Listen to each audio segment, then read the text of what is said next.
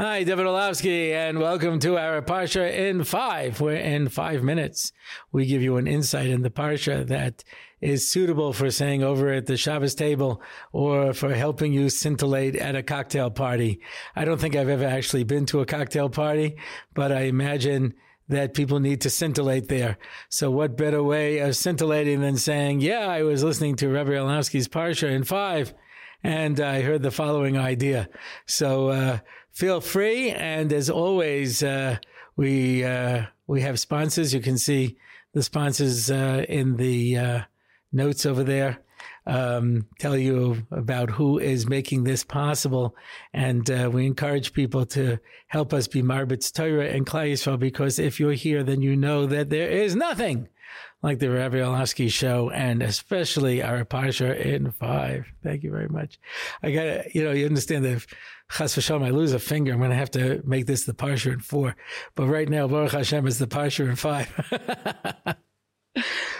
Parshas Vaera. Yeah. Very interesting that the Pasuk can be read in a couple of ways, where Hashem says to Moshe, tell Aaron, Kach es matcha, take your stick and hit the river, and it will turn into blood, and all the water in Egypt will turn into blood. So you understand there's 2 ways to read that. Tell Aaron, Kach et matcha, take your stick, Moshe. Or tell Aaron, Kach et matcha, take your stick, Aaron. Tell Aaron to take his stick, Kach es matcha, and hit the river. Which one does it mean? So it's very interesting because, in Pirkei Avos, it says there were 10 things that were created on the 6th day, Ben Hashmashos, and one of them was the Mata of Moshe, which had all of the Makos written on it, etc. But the Brisa in Psachim says Mata Shel Aaron.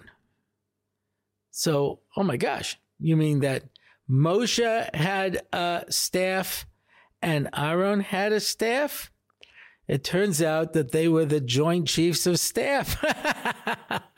I tell you, that's it. We could just stop now for that joke.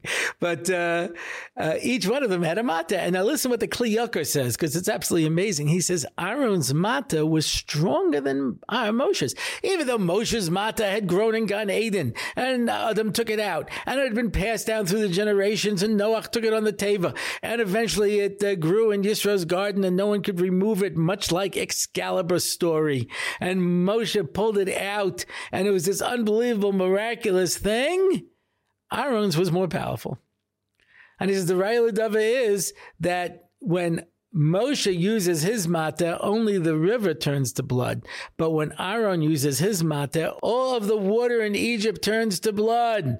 The canals, the lakes, the reservoirs inside of the little jars. Remember that scene when, the slave girl drops the pitcher and it's filled with blood, if you know what I'm talking about. That. Those of you who didn't read the book and saw the movie instead. But anyway, so that his was more powerful. Why? Because Moshe had a mata that was meant to lead Bnei Yisrael. Ha'osos zu hamata, we say in the Haggadah. That's the osos, because the os is for Bnei Yisrael. Movsim, that's punishments for Paro, and that Aaron's mata could do, because you use a real big stick to beat a bad dog, says the Medrash, and Paro was like a dog. But for Bnei Yisrael, it's the stick of the shepherd to lead them. You may have heard the expression by hook or by crook. The crook, like you have a crook of your arm, so that little round thing at the top, that's the crook. And there was a hook at the other end to pull it back from the wool.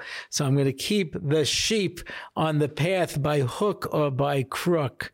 So too, Moshe was there to lead us and not to be too tough with us, But Aaron's mata was very powerful. And that's why it says the Kliyaka, when Moshe throws down his stick, it turns into a nachash, a snake.